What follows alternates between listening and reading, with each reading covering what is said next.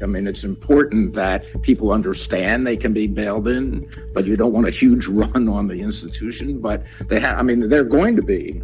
I can't believe for a moment that the Fed is going to walk willingly, into the noose and say, okay, I'll just, allow myself to be destroyed. And that's why I've been adamant that the Fed's best defense against these people is to raise interest rates. Hey friends, Sean from SGT Report here. Thanks so much for tuning in. That was Tom Luongo. And in this one, we talk about the unintended consequences of the public learning the truth about bail-ins. That warning comes directly from the FDIC. And we also talk about Jerome Powell and the battle to destroy the Davos elite. Thanks for tuning in, friends. Before we start, just a quick word about our sponsor. Gold prices could surge to $4,000 an ounce in 2023. And Noble Gold Investments has the details.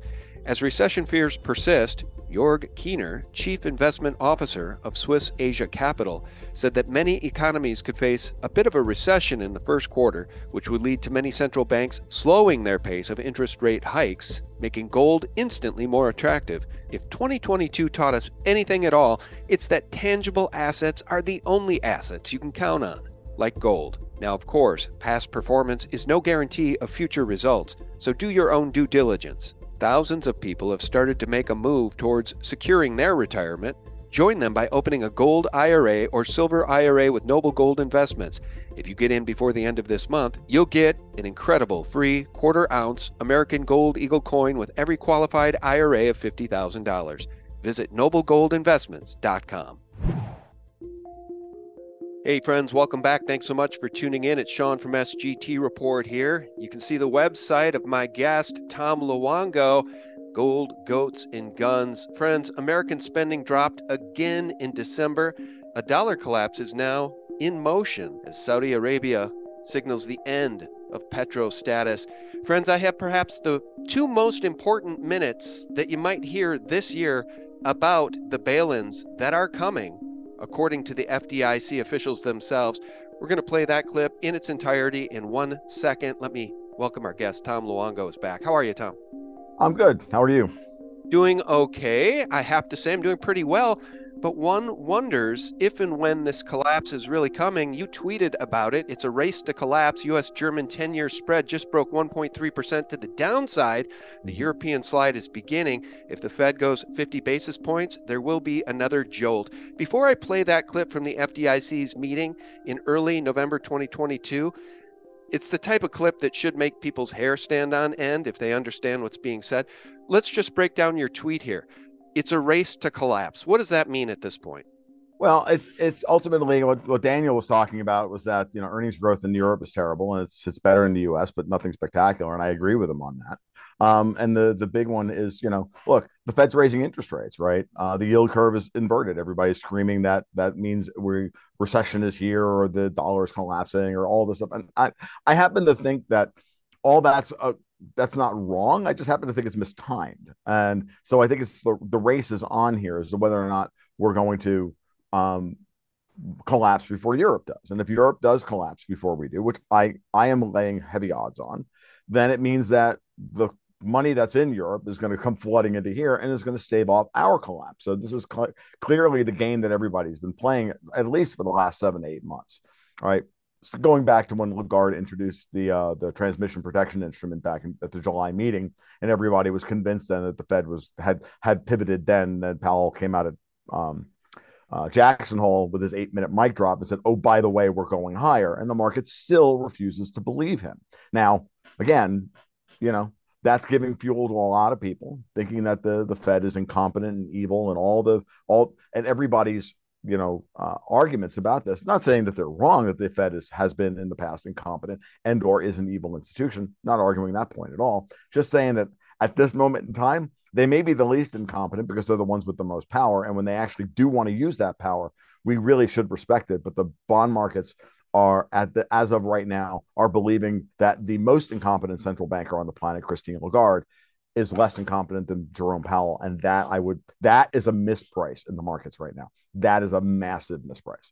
And then we'll see what happens. So I don't know if the Fed's going to go 50 on Wednesday. I hope they do. I think they need to.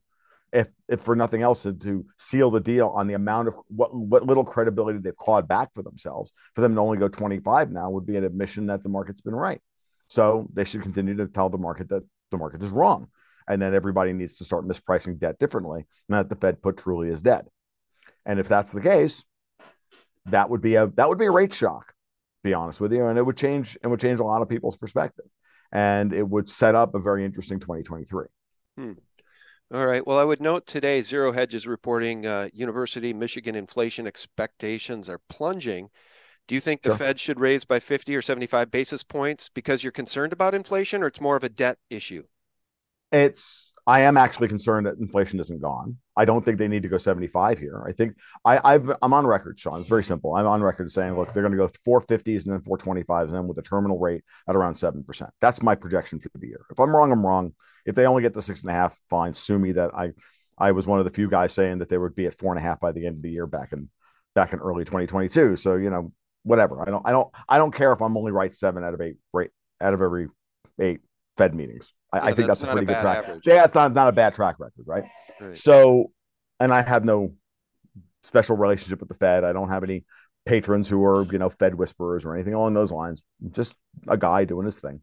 So when I think about this, I say, look, from every perspective, when you look at the Fed's position geopolitically, within the realm of the cartel of central banks, with the rate of de-dollarization that's happening, brought up the Saudis, I think that there's a lot of people who are really anxious and really want to proclaim the death of the dollar way too early. I think this is a Stanley Livingstone moment, like Dr. Livingstone. No, the dollar's not dead yet. Is the dollar going to die eventually? Probably. Is it going to happen in the next 18 months? Absolutely not. And anybody who still believes that after the last couple of years, and remember, I'm gold, goats, and guns, guys. Like I'm as hard currency based guy as you can get when it comes to this stuff. But I'm just looking at the landscape, and the fact of the matter is that there's still a biblical short position against the dollar out there in the form of dollar denominated foreign debt. Jeff Snyder's out there telling everybody what the euro dollar market actually is. I happen to disagree with him about what that is, but that's a different discussion for a different day. But even he's telling me, like, look, yeah, there's dollars out there, and they're not even real dollars. They're just all this credit floating around. I'm like, yeah, guess what? And who has the control over the price of that credit? There's only one person on the planet who has control over the price of that credit. And that's Jerome Powell. Yeah. All right, let's do a screen share here. I want to ask you about CBDCs, Bitcoin up 40% since Cramer said sell. But first, this may be the most important 2 minutes of video we can share with our audience, because you and I, others in the space, have been talking about a collapse, right? Another 2008 financial collapse. Sure. It's in the cards, right? Now they're openly talking about it. So let's listen to this. I'll pause this at any point you'd like to, but the gentleman you see on screen right here just finished talking about a need-to-know basis. There's a need-to-know basis. Professionals will need to know if and when bail-ins are coming. They're very, very concerned about letting the general public know that, but the genie's out of the bottle. It's all right here, guys. Here's what they have to say about the coming bail-ins and collapse. I completely agree with that. I almost think you'd scare the public if you put this out. Like, why are they telling me this? Should I be concerned about my bank? Like, my insurance company doesn't tell me what they're doing with my assets. They just assume they're going to pay my claim, right? I think you've got to think of the unintended consequences of taking a public that has more full faith and confidence in the banking system than maybe people in this room do, that we want them to have full faith and confidence in the banking system. They know the FDIC insurance is there. They know it works. They put their money in. They're going to get their money out. So there's a select crowd of people that are in the institutional side. And if they want to understand this, they're going to find a way to understand this. There's a bunch of law firms represented in this room. There's a bunch of people that charge them by the hour a lot of money to explain this all to them. And it's fine. I don't have a problem with that. And they all have huge staffs. But I would be careful about the unintended consequences of starting to blast too much of this out in the general public. All right, I'm going to pause it there. This comes to us from our friends over at SD Bullion. So one more minute of this clip left, right? It's important that people understand that they can be bailed in. I mean, you don't want a huge run on the institution, but they're going to be. That's what you're about to hear. I wondered whether there are some market tests of whether you're being heard. And I think about TLAC. So TLAC should respond to good and bad news about the institutions. And it's really important. I mean, it's a little bit conflicted, right? I mean, it's important that people understand they can be bailed in, but you don't want a huge run on the institution. But they're going to be. And it could be an early warning signal to the FDIC and the primary regulators when these things happen. And there may be some other prices. This is similar to what Jay was saying in the market, that you can tell whether people understand who's going to be protected, who isn't going to be protected. All right, I'll pause it there. Guys, are you starting to see the big picture here? The banks will be protected. You will be bailed in. Some people will be protected. Others won't. But the quote of the day is, it's important that people understand that they can be bailed in. I mean, you don't want a huge run on the institution, but they're going to be. Why are they talking like this, Tom? I mean, is this thing imminent? No, I don't think it is. And I mean that sincerely. I look at the situation, the Fed, and the Fed has more than adequate amounts of reserves in the banking system. They have $2.5 trillion in a piggy bank called the reverse repo facility. They got $5 trillion worth of treasuries on their balance sheet that they can get rid of. They don't have that problem. You know who has that problem? Europe has that problem. The real bail-ins are going to come to Europe first. Now, when Europe starts to bail in everybody over there, that'll cause bank runs here. Well, maybe. It all depends, man. Why do we believe that? Well, they just always happened in the past. You know what I think the biggest danger to one's own self-preservation is? Complacency. Well, I mean, when I hear these men talk like that and they're worried about this getting out to the general public, it makes me want to go get my damn money out of the bank. Well, it's fine. What I'm saying is, what will happen here is that they're going to get bailed in Europe, and then you're going to hear a whole lot of noise out of the U.S. regulators that everything's fine over here as long as we don't have money market rates over here explode. Remember, I've made this argument many times, and the data is very clear.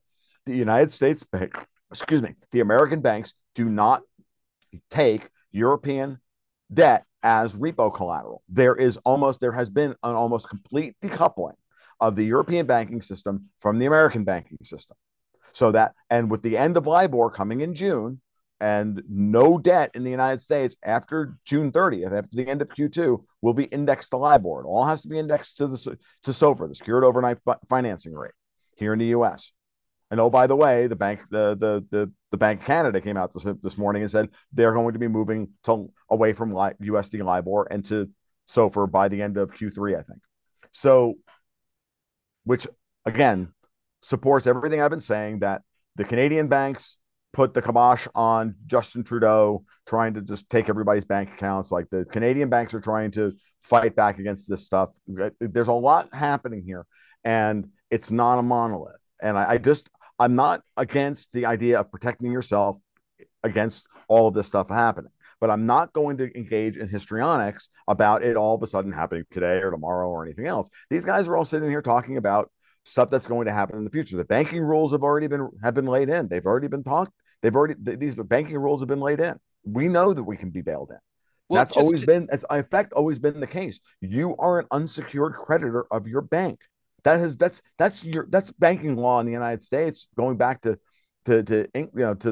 English common law. Well, right. Can you explain settled it to law people? 400 years, and this is settled law. When it happened to the people of was it Cyprus? When it happened to the people of Greece, they got a 40% overnight haircut. I think it might have been more than 40%. Right. And people think, well, that can't happen here. Well, our own FDIC, and by the way, the name of that committee, guys, listen to the name of that committee: Systemic Resolution Advisory Committee. Systemic. Sure. These banks are systemically broke. There's a systemic problem here. And now they're saying it. And they're saying they are really concerned that the public find out. What happens when the public finds out? Well, it could be a run on the institutions. They don't want that. Well, of course not. Banking is always a confidence game. Fractional reserve banking system is always a confidence game. This is nothing new. I mean, that's serious. Like, this is nothing new. Right. the history of fractional reserve banking by definition. There's 18 claims, somewhere between 9 and 18 or 20 or 100 claims for every dollar that's out there. Yeah, I think they have Every physical dollar 2% that's of out all there. the money necessary to shore up or securitize to insure all deposits. 2%. So the run on the bank would come. And see, that's the funny part. It's one thing for there to be a run on the bank. It's a whole nother thing for there to be bail-ins where they just do a banking holiday. And by the way, later on in that committee meeting, one of the women says, preferably this would happen on a Friday. She repeats that several times. A Friday night. That's when the announcement would go out because then it's too late. There's a banking holiday over the weekend. Things open up on Monday. Your money's gone. Of course, this is the way this is going. Now, has anybody looked at it's the savings balances in the U.S.? Have you looked at the savings rate recently? Well, you know what? Really? There was just an article about the haves and the have-nots. Discover Card, they've got impending doom on their balance sheets because the middle class is broke. Meanwhile, Amex, American Express, yes, I saw that. Soaring, I saw that this morning. because the people with money, well, they're spending. They've got the money. See, what's really concerning here is that the average American right now not only does not have $500 in savings for an emergency, they're living off their credit cards, and now the interest rates are usurious. So they're really trying to bring people to their knees. So that kind of brings me back to the Fed. Are they trying to bring? Are they trying to do that, or are they trying to save the dollar? Remember, Sean, it's not as simple as everybody wants to make it out to be. Again, I am not trying to make excuses for anybody here, but I'm only going to sit here and going to tell you that everybody who's involved in this mess, and it's a mess, okay? Everybody who's involved in this mess is going to act in their best interest, right? Correct? So the question is, who is and who isn't against each other? And if you believe that all the central banks are in it together against us, you're wrong. Yeah, we talked about that last time. I want everybody to understand that that's very clear. It's very clear that there are certain people who want to destroy the system, Davos, bail everybody in, make us eat bugs and live in a freaking pod, and other people who are like, no, we don't have to do that. There are mechanisms and ways for which the United States can be recapitalized. And I want, this is very clear. It's very, I'm not saying it's going to happen. Not saying that we're not going to get our hair mussed. I'm not saying any of that stuff. But what I am saying is that with the fundamental difference when you are the central bank of the world's reserve currency and everybody else and the central bank of everybody else. And they're all Ponzi schemes. And yes, the Fed's a Ponzi scheme. And yes, our banking system's a Ponzi scheme. But the smaller, as we just saw in the crypto markets, the smaller Ponzi schemes get eaten first. Then the larger Ponzi schemes go down. Right. So FTX ate all the smaller Ponzi schemes, and then it was the last one to go down. And then ask yourself the question of who took down FTX. And then start thinking about, well, why is the Fed raising rates so aggressively? If they really just wanted to kill us all, they really just wanted to create a financial crisis, they would just keep printing money. Mm-hmm. Like left and right. They would leave zero. They would have left everything at the zero bound, and they would have printed dollars until their what credibility they had would be destroyed. Everybody would be high on the sugar rush for as long as possible, and then overnight the whole thing would collapse. But isn't that the generational story of central banking? I mean, the Rothschilds, they expand the credit system, they contract the credit system, they cause depressions to happen through the contraction of credit, through the contraction of dollars, and that's what we're seeing now. We're seeing dollars be choked off. Yeah, but we're not. But go ahead. No, we're seeing credit dollars. Right, we're seeing credit dollars choked off, and we're seeing commodity inflation. I've been saying this for forever and a day, but it didn't. And it's going to be a bad crisis when it finally comes down the pike. But it's not going to be. But in this case, the difference is this time, the people who are in charge of the Federal Reserve this time are not globalists trying to destroy the United States. See, that's interesting. And that's why I wanted to get you back on. You've made that point in our past interviews. You made the point that people like Jamie Dimon not going along with the plans of the Davos elite and the World Economic Forum out of a sense of self-preservation. I really like that idea because I don't consider Jamie, I consider him a black hat, not a white hat. But no, he's not a white. I don't consider, I'm in this context, his self-preservation is the same as my interests. Right. And temporarily they may align. And if I'm right about this, then what we're seeing, the thing about it is that, and again, I may be wrong about all this. I'm happy to get pushback on it and everything else. Sure, but Sun Tzu, the only way to learn anything is if we push back on each other, right? Mm-hmm. So if it was all just a big echo chamber, it would look like the World Economic Forum. So I note that Jamie Dimon goes to Davos this year. George Soros doesn't. He's going to the Munich Security Conference to declare World War III. Whereas Jamie Dimon goes to Davos and says, look, oil's going to be with us for the next 50 years and the Fed's going beyond 5%, and you better get used to it. He was quite blunt about this. Okay. Now, if that's not like the most anti-Davos two statements you could ask for coming out of the most powerful banker in the United States. Right. I know. Did you happen to see angry Al Gore foaming at the mouth? Did you see that clip? Have you ever seen a man so angry? He's supposed to be speaking to the people who support what he's saying, and he sounds that angry. These people are losing control of the narrative. Yes, they have. I wrote a big article about it the other day when I watched Davos this 2023 this year, and I was like, well, there's two things I know. One, Davos 2022 was last July, and then all of a sudden they had to push Davos 2023 up to 3 weeks before the Munich Security Conference. Isn't that interesting? Mm-hmm. It wasn't in July again this year or May or whenever. It was very early this year. Why is that? I wonder. Klaus Schwab was sidelined at his own event. Now they're talking about Tony Blair taking over. That's perfect as far as I'm concerned, because that guy's even more incompetent than Schwab is. Yeah, I put him right up there with Trudeau. Right. He's a lieutenant. They're very wimpy, asexual, probably homosexual puppets. I mean, really, honestly. By the way, Trudeau. I'm never gonna contradict somebody who's insulting Tony Blair. Listen, Trudeau is dealing with the consequences of having diddled. We're told a 12-year-old girl when he was a teacher.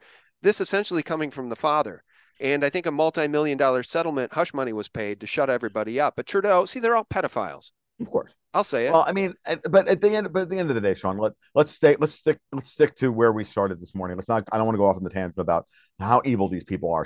Stanley Kubrick's been warning us about this for 45 years. What's important here is to identify everybody's personal interests, their vested interests, right? Because to me, again, I've said this before. I'll continue to say it until somebody can tell me otherwise. Why the New York banking crew would go along with their own destruction and walk willingly into the guillotine or the gas chamber, or whatever metaphor you want to use, of retail central bank digital currencies, and 100% surveillance, and the whole spooky Orwellian technocracy, but it's really more like Brazil than Orwell. Orwell's looking at these people going, "Wow, I'm a piker." But are you referring to the film Brazil? Or the actual, of course, the movie Brazil. It looks more like that than it does anything else, right? Yeah.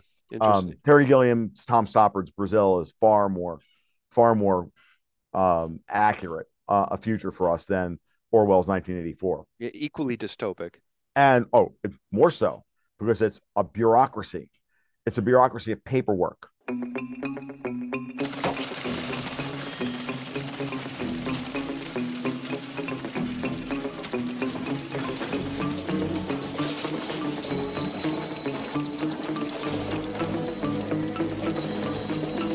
Very important. Papers flying everywhere. Go watch Brazil again. You can't help but see papers flying everywhere. The big dream sequence when he's like liberating the Ministry of Information. They're getting drowned in paper. Like it's. I mean, you can't miss the symbolism if you're looking for it. But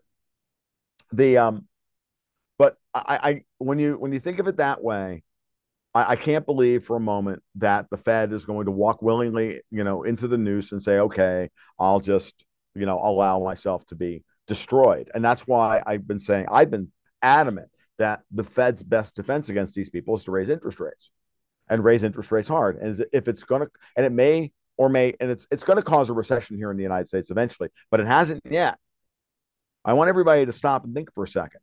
Q4 GDP just printed at 2.6%. Q3 was upwardly revised to 3.2. Now, I'm not a big fan of GDP. I think it's a shitty statistic, but it is also the thing that we measure recessions with.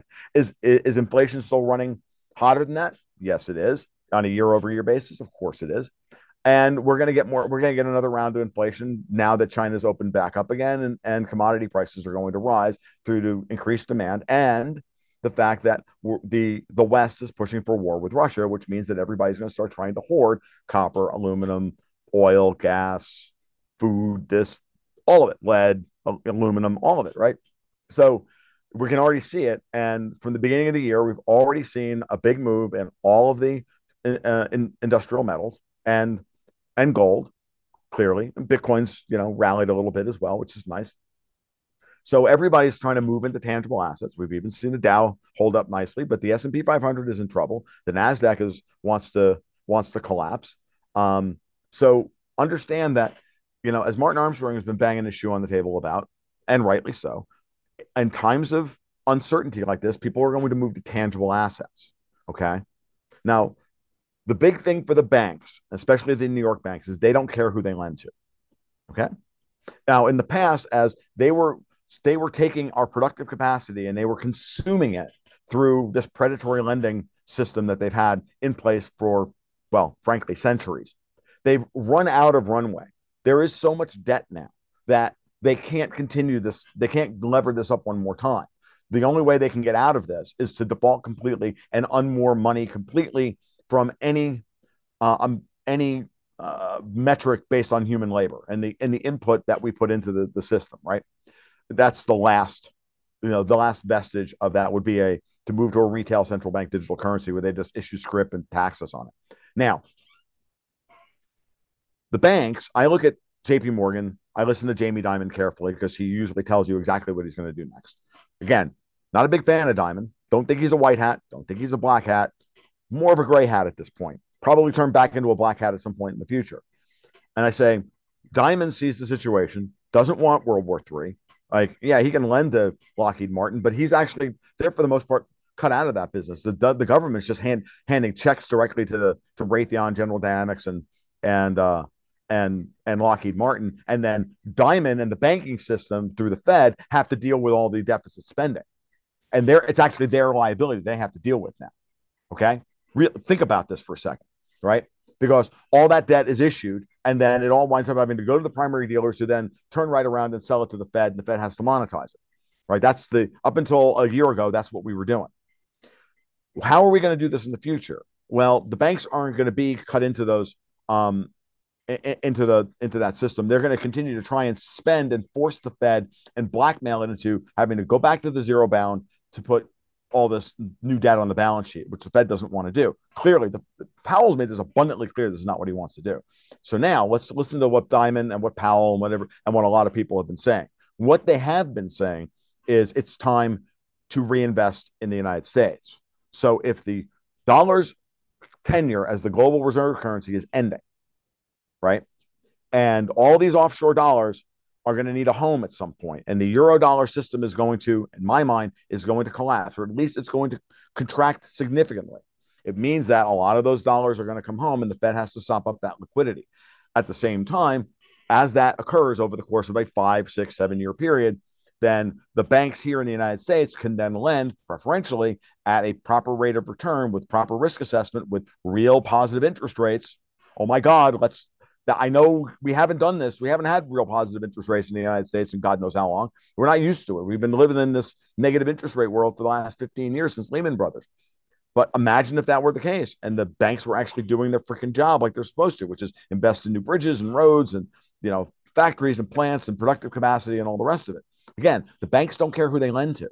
They can lend to the weapons makers or they can lend to the guy building a new aluminum smelter. It doesn't really matter one way or the other to them. They just want their net interest margin, which they haven't been able to get for 15 years. Remember, all of the big banks are now part of the casino. They only make money on investment deals, investment banking, book running, and all that stuff. They don't make any money on traditional lending. And you think they don't want to go back to they don't want that back? I think they do. Mm-hmm. It makes perfect sense. And it makes perfect sense with what I'm hearing out of Powell. And it makes perfect sense with what I'm hearing out of people who know Powell, which is that's what Powell wants. Now, the question is anybody on Capitol Hill going to let him do that? Since all the people who are running things on Capitol Hill work for the WEF, Davos, the Klaus Schwab crew who want to destroy humanity. So this is the fight.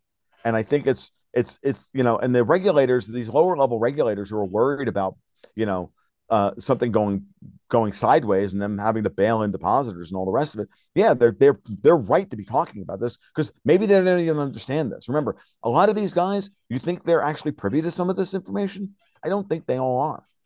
I really don't. because the way the markets are reacting, Sean, I don't see that they are. Right. I see a lot of denial out there. I see a lot of people just refusing to believe that the Fed's capable of taking the interest rates to 7% or 6%. They were incapable of believing the Fed would go to 2% last year, and we're at 4.5% and possibly going to 5%. At a minimum, going to 4.75%. So like 90% of the people out there who are commenting on this stuff are wrong. Because I think this scenario is different than what every scenario we've seen in the past because of the existential threat to the underlying institutions themselves. Okay. Well, let's segue, since you brought up Bitcoin, let's segue to cryptocurrency, CBDCs, and Bitcoin specifically. I'll do a screen share here. Central Bank of England CEO aims to list additional tokens as institutions seek reliable crypto counterparties. It's a vote of confidence for crypto when the space needs it most. Tom, I have posited with guests here in the recent past over the last year that Bitcoin is not going to zero. My thesis at this point is it's either going to zero or it's going way north of 100,000. There's no in between. Okay. And I think the powers that ought not be have manipulated these markets. They've caused this winter in crypto over the past year so that they can all get in on the cheap. This is a rinse and repeat strategy Wall Street has long implemented. That's my thesis. Now, it's part of it. That's part of my thesis as well. I think I'll take it one step further. And by the way, crypto can be used to mop up all of that liquidity you're talking about. They could send this thing into the biggest bubble anybody's ever seen. Absolutely, they can. All right. And so you're not wrong. I also think that FTX was built as a nascent new Eurodollar market. When Powell came out last year, and when Powell came out and made it abundantly clear that he was going to, look, when Powell was appointed the Fed chairman, right, and John Williams was made a head of the the New York Fed, and they began the process of implementing SOFR. I got news for you. That was the beginning of the fight between Wall Street and the rest of the world. Okay? Because LIBOR is the mechanism by which the Eurodollar markets have always had control over monetary policy. I've made this point many, many times.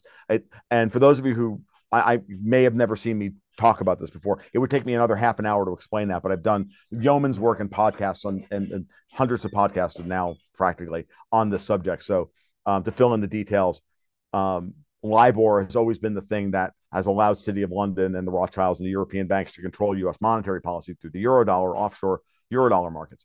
That link is breaking. It's almost gone. So I think this fight started then.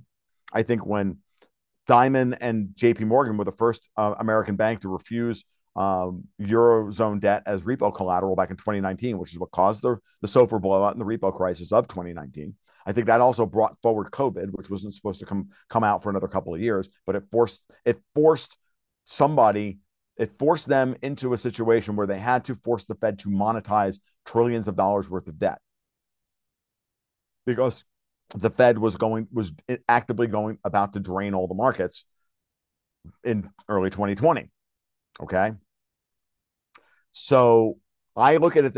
This is the way I've been seeing the last couple of years. This is all for me. I didn't see this at the time. It's not like I'm some godlike, being that I saw this happening. I only saw this in hindsight, and starting around 2021, and I started to put everything together.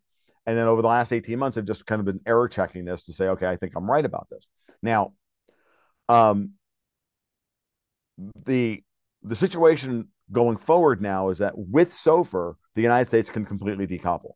And so now there's a big fight going. Now there's a potentially big fight going forward between all these people, and the Fed has the opportunity now to truly drain the offshore dollar markets, which is the source of all of this old European colonial money and their power.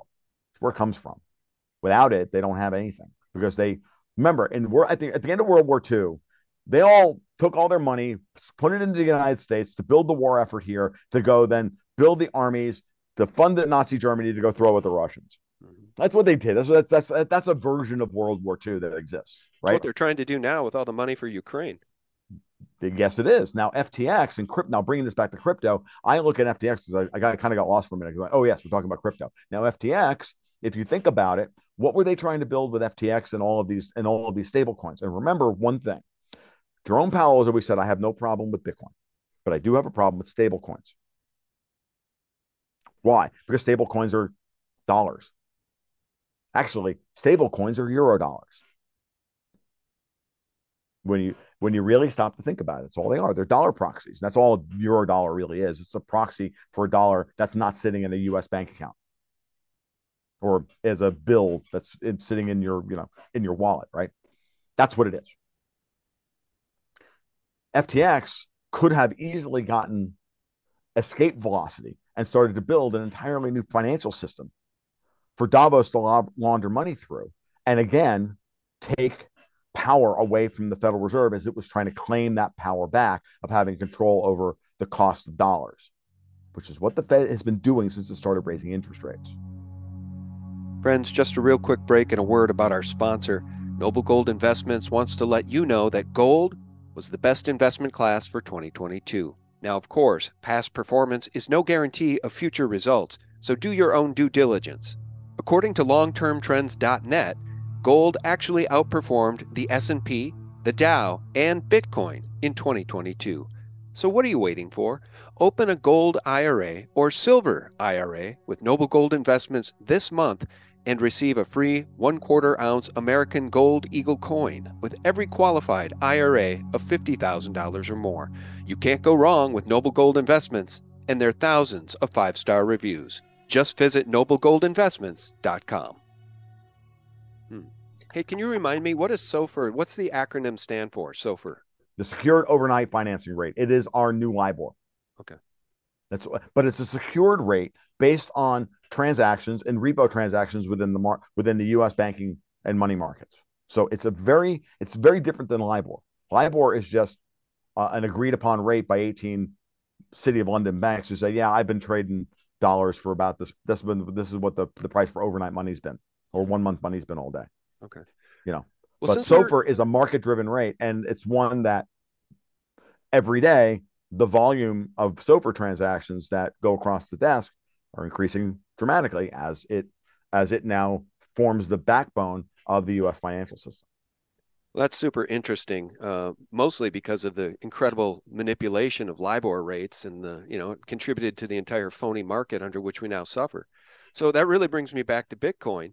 And, my thesis has been that this was not the last cycle for Bitcoin. I didn't know if it would go below 16,000. Look, I didn't sell the top, and I feel stupid about it, but I bought the heck out of the bottom, and I was buying Solana at 9 and 10. It's now sitting at 24. And, and the timing was beautiful because I think you'll recall Jim Cramer back in 08 screaming at a caller, somebody who called in and said, I've got Bear Stearns. Should I sell? He said, don't sell. You don't sell your bear. I think that was on a Thursday, and on Monday it went, on Friday, it was at 50 on a Thursday, and on Monday it was $2. This guy's Jim the Cramer ultimate. knew. He's a piece of work. Listen to this He's scumbag. terrible. This is how I knew I should buy more Solana and more Bitcoin. Listen to this. Be Bitcoin, whether it be Ethereum, whether it be Solana, anything crypto, I think. Sell. Help me here. I can't stop. I think. All right. Now, Bitcoin, since then, is up about 40%. This is actually a better meme. I don't know why my audio is so low today. Everything's playing really quietly, but let me play this. This is an intersplice clip from The Wolf of Wall Street. And Cramer, guess what? When Cramer says sell, that's when you should be buying. I think that crypto, I sold my crypto. I announced everything on TV, what I did with crypto. But I would not touch crypto in a million years. Isn't that great? They know the bottom's in. Look, I just really feel strongly about this. People can say what they want about cryptocurrencies, Bitcoin, but if your goal is to protect your family in the future, I have long said physical silver, physical gold, tangibles, obviously food supplies, real estate, and a little bit of Bitcoin to hedge your bet. I'm going to stand firm there because I don't think Bitcoin's going to zero, and I think they're probably going to let it go 100, 200,000. So do you think it's up 40% since Cramer said sell because the entire space is front-running what could happen with the Fed, really pricing in the fact that at some point in the near future, they're going to start to loosen? And at that point... No? Fed's not going to loosen. Why is Bitcoin up 40% since Cramer said sell? There's any number of reasons. One, did you see the historic lack of volatility in Bitcoin for 8 weeks before it broke out? Yeah. Okay. When markets hit zero volatility, that means there's no sellers left. So all it takes at that point is a couple of guys coming in and buying. That's one. Two, they keep tightening the ability of anybody to get into Bitcoin. I would actually believe that the front running was of people front running the knowledge that the EU was going to demand that SWIFT turn off access to all crypto. Oh, that's what I was going to ask you. So yes, this is very important. I thought that would be a sell event. I thought there'd be a cascade event in crypto because of that announcement. SWIFT was going to cut off Binance. No more SWIFT transactions on Binance for anything under $100,000. That is nuts. What was that all about? This is nothing new. Remember, Powell is not against Bitcoin. It's a bearer asset. Wall Street wants in on it. They're all invested in Bitcoin miners and co-location and all this, the mining co-location and all the rest of it. The European Union, on the other hand, the ECB, they're the only ones ever talking smack about Bitcoin. Christine Lagarde never has a kind word to say about Bitcoin. Why? Because Bitcoin is the one thing that is, again, like everything else, she's described it as an escape hatch away from European central bank policy. So if there is an escape hatch, people will use it. So we need to cut off all the escape hatches. And she keeps acting as if everybody's going to go along with her like she's the central banker of the world. And guess what? She's not. So they keep acting unilaterally in Europe and no one else goes along with them. Yeah, I love it. That is so important. And that's again, and you're not seeing the Fed go along with them. You see the Treasury Department talk about this stuff this way. You see the SEC under Gary Gensler talk about this. But again, Gensler, Yellen, those are Davos trolls. Yeah. They don't work with the Federal Reserve. There's a fundamental fight going on between Yellen and Powell. They do not like each other. They are not in sync policy-wise at all. You should cherish this. You should cheer it on. I'm gonna put up my Powell as a baller meme. Like I can't. I'm dead serious when I say this. I'm not. Again, at the end of the day, one day I'm gonna have to hate the Fed again. But for right now, I don't hate the Fed. Now, you make a really good point, because if Powell had come out and said the same thing, like SWIFT, and said no more Fed wire transfers for anything under 100,000 in crypto, that would have been a doomsday, probably. Right. And then I wouldn't be sitting here talking about how the Fed is, at odds with Davos. I'd be like, no, we're screwed. Yeah. Oh, that's so interesting. Well, I think Gary Gensler is such an evil character in my view, because I followed him closely when he was the head of the CFTC, and he did nothing to rein in the manipulation of silver and gold via the paper markets. Now he's the head of the SEC, and he was in tight with FTX. He went very soft on FTX. I'd love to really know the books and the story there. He was supportive of FTX. He rolled out the red carpet for FTX. People got fleeced. Meanwhile, he's very, very hard on Grayscale and their desire to have a ETF, a Bitcoin spot ETF that settles an actual Bitcoin. Right. So what's that all about? It's exactly what I just said. It is. He works for the people who are against Bitcoin. Bitcoin's not going to get a physically settled on-chain ETF until, and of all the ETFs that anybody could ever issue, Bitcoin would be a natural for an on-chain settled, at the end of the day, Bitcoin ETF. That's Easiest a no-brainer thing in the world. Send a net transaction to the blockchain. It settles in 10 minutes. We're good to go, right? That's it's really simple. You know what? They oh geez, they get me started here, because of course he was eager to approve an ETF for Bitcoin that settles only in futures. So a futures ETF product, they can manipulate the hell out of that, right? Of course. And what's so funny about this guy is he says he won't approve a spot ETF for Bitcoin, meaning a vehicle that trades in actual Bitcoin and settles in actual Bitcoin, because he's trying to protect the consumer, the little guy. Give me a break. What a joke. It's Standard Goldman Sachs line. Clearly Gensler works for Davos. Clearly he's in cahoots with Lagarde and the ECB, and clearly the Powell and company don't care about any of this.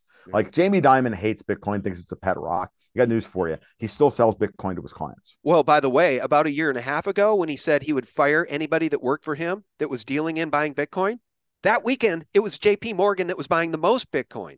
So they talk two sides out of their mouths. That's why everything else. I don't listen to what they say. But that's why I don't think Bitcoin's going to zero. These guys are all getting in on Bitcoin. Where's it going? I mean, it literally could go to $1 million per coin, because it's going to suck up all this liquidity. Well, I think they're going to use cryptos. that is if they don't shut off why do you think they're trying to shut off the on ramps to Swift? And why do you think this is all these things that are anti-Bitcoin like this happen on Obama's watch, Mm-hmm. but not on Trump's watch? Yeah. Okay. So none of this is going to change. If you want the best call about Bitcoin, here it is. Just wait until Biden's no longer in office. And we see what happens when we have a new administration, if we're allowed to have a US-centric administration. And again, we're going to find out if I'm right about a lot of these things. If I'm right, then the New York boys are rolling everybody up on Capitol Hill, passing out the manila envelopes, and getting everything set for 2024. And then there's going to be epic cheating. Yes, there's going to be all this stuff that's going to happen because look, these people are not going to go gently into that good night. Why do you think they want us involved in a world war with the Russians over Ukraine? It is, again, because war will require a ton of spending, which the Fed will be forced to go back to the zero bound and monetize. No different than the Build Back Better bill, no different than the CARES Act. This is what they do. Okay. It's the same thing over and over again because they have to keep trying to force the Fed into a zero bound, zero cost money environment where the euro dollars flow for credit dollars around the world flow freely for them to lever up and enslave us with. And what you want to do is you want to watch the Fed continue to raise. You should be, everybody who listens to my voice should be cheering Powell to go to 50 basis points on Wednesday, because that would be the most epic fuck you, pardon my French, to all of these people that you could ever ask for at this moment in time. Because at that moment in time, a whole lot of people who are currently going are in denial that the Fed is trying to get rid of the put, or they're going to move from the 5 stages of grief. They're going to move from anger to denial to depression to bargaining to depression to acceptance. Well, we got way too many people in bargaining right now. They're buying US 10 years at 3.5%, blah, blah, blah, blah, blah. We got to get them down into depression, which means they sell all of their US 10 years at 3.5 and allow the 10-year to go back to 5 and start an upwardly sloping yield curve again and deal with the fallout of it. And then we can get on to acceptance. Oh, this is the new world. The new world is not the world that Bernanke and Yellen created for us. The new world is actually going back to the old world, where it looks something like the world post Paul Volcker. Mm-hmm. Fed can't do what Volcker did, okay? But they don't have to. I've been saying from the beginning of this that all the Fed has to do is really they got to get close to where the Bank of Russia is right now, around 7%. Okay. At that point, the Fed's like, you can get 7% on 2-year money. Yeah. See, now you're right. That's the important thing, that people who actually want to save can get some interest, some return on their money. That went away for a very long time, and it devastated people. It devastated retirees. It devastated everybody. The only people that were making money were the banks because they were getting the money at 0% and then loaning it out at 3%. And it was also crushing the pension funds who had defined benefits paying out 8% a year. Right. So we've got to get back them to take more risk. Right. Yeah. And the other thing is, Sean, is this. Everybody is literally screaming in this histrionic crap about, well, the Fed can't raise interest rates, the short-term interest rates above the inflation rate. I'm like, well, why the hell not? I mean, we're not allowed to have a positive 1% yield spread over the CPI for our 1-year savings. Why are we not allowed to have that? Why is it the minute the Fed gets somewhere close to normality for a quarter, we immediately have to reverse case and go back to the only people who are arguing this are the people who make money under those circumstances. And those are the people who are mostly on bubble vision at this point. Those are the people who are speaking at the World Economic Forum. Those are the people who are screaming. And I hate to say it, there are too many people within our segment of the financial world who, because they're Austro-libertarians and they want to see a free gold and silver market, they understand fundamentally that the Fed and central banking is a fundamentally evil institution, and that they want to see that fail. But I'm urging everybody to understand is that there's an order of operations and everything in due time. We live in a world of maximum corruption and maximum maximum of fake valuation. We're not going to go all of a sudden back to real valuations in 18 months.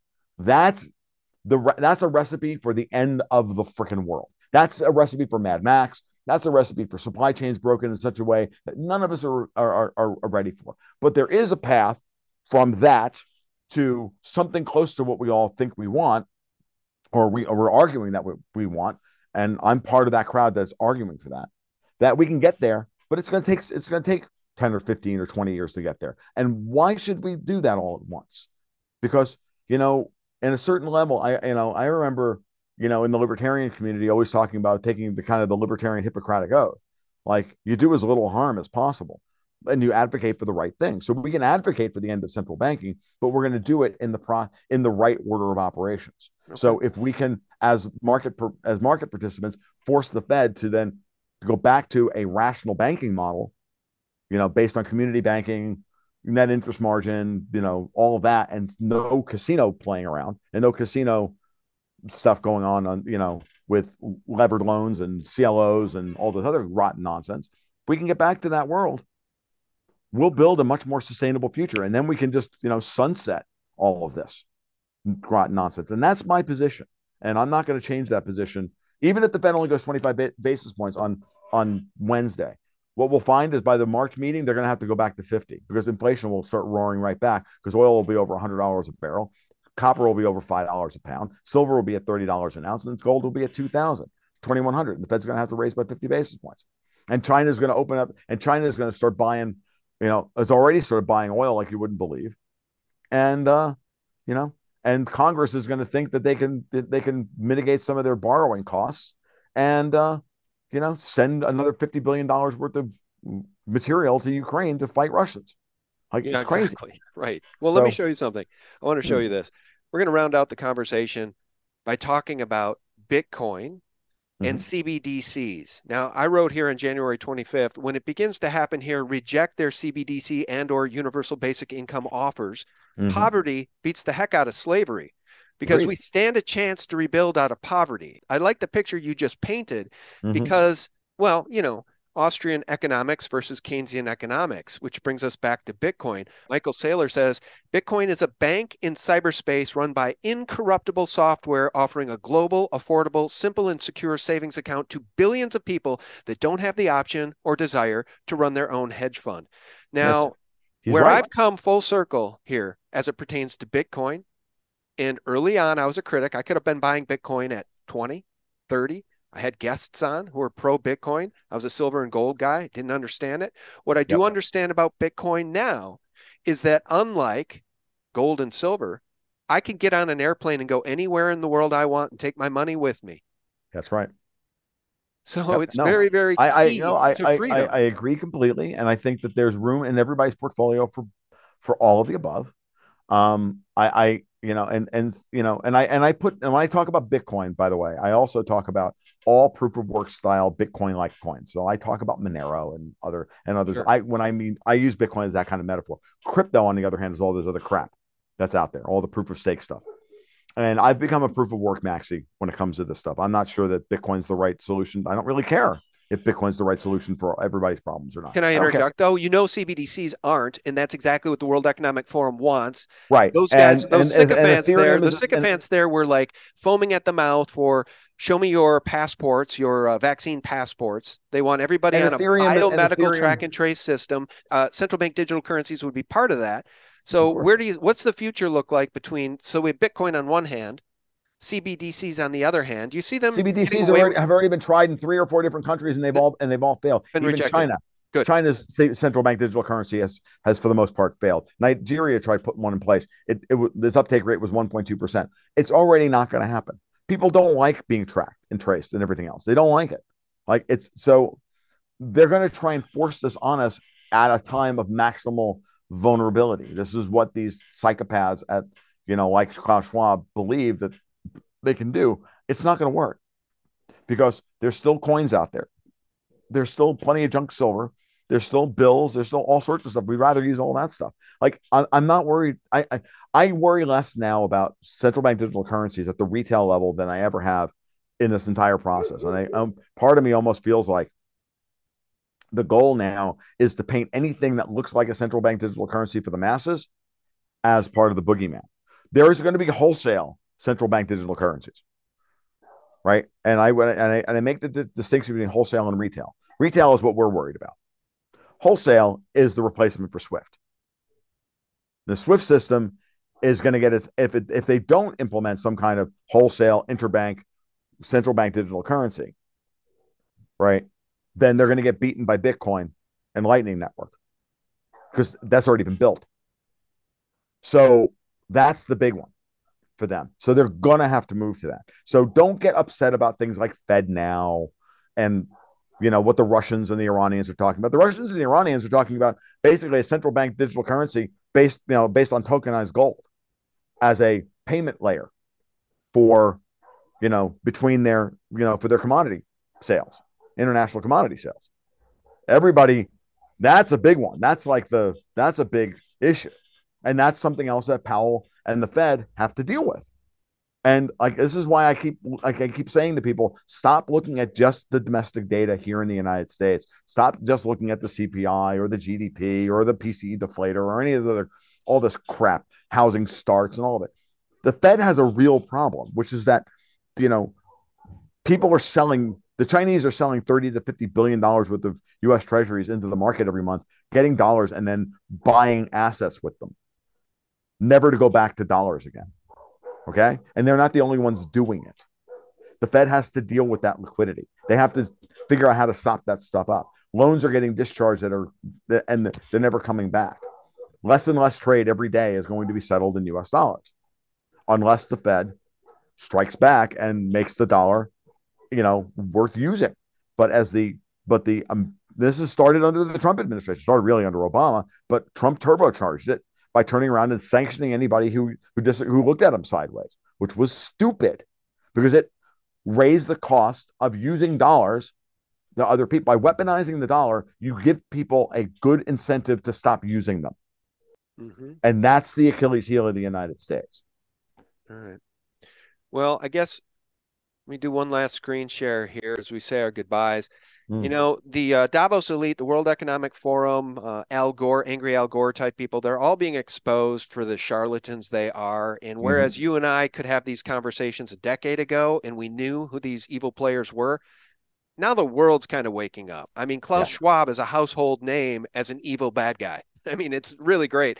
And what's trending on Twitter today as we're having this conversation, what a POS. Now, it's not just Shifty Shift shown here, who's a piece of shit. It's Zuckerberg. Yep. It's Sean Penn, the sycophant praising Zelensky at the Golden Globes. These people are all so mentally ill. By the way, I think Sean Penn is literally CIA. I really believe he's on the paper. Oh, I do. Because this guy keeps showing up every single time under every single rock. I know he went to the Middle East at least a couple of times. He had to sit down with some really bad people. I mean, this guy's definitely CIA, but who else is a POS, AOC, and of course, this douchebag, Eric Swalwell. So it's all coming out. People are waking up, and I just love it. Oh, and last but not least, sleepy, bought and paid for Joe Biden. So the world's waking up. It's good news. It's a good thing. Yeah, it's a good thing. I think you brought us some good news today. The key is to try and stay a little bit ahead of the headlines and see things. But again, it's about getting the right frame and being willing to constantly check your premises. I mean, this is just a basic Ayn Rand thing. Check your premises. They may be wrong. I mean, sometimes when you see discordant data, you have to respect it. And when I saw the Fed raise the reverse repo rate 5 basis points above the Fed funds rate and the euro collapse in 24 hours and Lagarde, and 2 weeks after he made Christine Lagarde's neck scarf quiver and at a conference about central banking, and I'm like, there's something going on here that I haven't accounted for. And then I started to do the hard work, and I really do recommend to everybody, think about factions, think about incentives, think about whose ox is being gored by. When you think about a policy, think about whose ox is being gored by it, not just yours, but someone else, because that person may wind up being your temporary ally. And that's where I think we are with the guys on the New York boys on Wall Street and the Federal Reserve. That's what I think has happened. I tend to think that I've come full circle here on this idea you first shared with me, which was Powell is not a bad guy. He's acting really on behalf of the US dollar and America. He's aligned against the EU, the Davos elite, what they want. And so I thought that was interesting. And I've started to come to believe that the same thing is going on with Elon Musk. I mean, there are certain people with power that are acting in their best interests. And I hope I'm right about that. Look, I like to see our cup as half full. That's why I like to have you on. Well, that's the thing. Like, what profit is it to just constantly walk around and be blackpilled all day long? Yeah. Being blackpilled is easy, right? I mean, it's really the default position we should all have. They're lying to us all the time. They're just feathering their own nests. So I mean, that's my basic heuristic, right? Like, why are you right all the time, Tom? Because I think they're lying to me. And I'm usually right because they're usually lying. But what are they lying about and how are they lying? See, that's the big question on certain things. Like, I could see the thing coming when Powell started to raise interest rates. And I started to say things like, look, Powell's not raising interest rates to tame inflation. It's the wrong tool to fight this type of inflation. We got cost push inflation. We got commodity cost push inflation. You're not going to stifle demand for commodities with raising interest rates. That's not the way it works. That's a demand side tool, not a supply side tool. So then why is he doing it? Oh, it's the cover story for what he's really trying to do. Because what is he actually doing by doing this? He's cutting back on credit. He can't do anything about commodity prices. Commodity prices will tend to themselves. Okay? It's credit that he has the most control over. So now you start asking yourself, okay, well, whose ox gets gored by pulling back on credit? There aren't a whole lot of people. It's a very short list. And maybe it's my bias because I just hate the European Union and they're a bunch of commies and all the rest of it. And maybe this is a confirmation bias on my part that maybe Powell's real task is something else. And this is just one of the other things that, one of the happy accidents, right? Nothing's worse in the markets than getting the right answer for the wrong reasons, right? Because if you get the right answer for the wrong reasons, then you can't replicate your success, right? Right. So I'm hoping I'm right, because if I'm right, well, then, the next couple of years are going to be not fun, but they'll at least make more sense. And then once we know once we understand the shape of the land, we can make rational decisions, not based on fear, because we understand what's happening. So it's right to be worried about being bailed in. I don't keep a whole lot of money in the bank. I haven't kept a whole lot of money in the bank since 2008. Okay. I don't. But that doesn't mean that, and if I do keep money in the bank, I try to keep it in accounts that shouldn't be bailed in because they're not part of the bank's reserves. Right. So tend towards checking accounts rather than savings accounts. Since my credit union is still only paying me, 0.15% on savings, there's absolutely no incentive for me to leave my money in the savings account. Right. So leave it in the checking account where it's on demand. Right. Or convert it to physical silver. I have plenty of that. I have plenty of physical gold and plenty of physical silver, and I've been a buyer recently.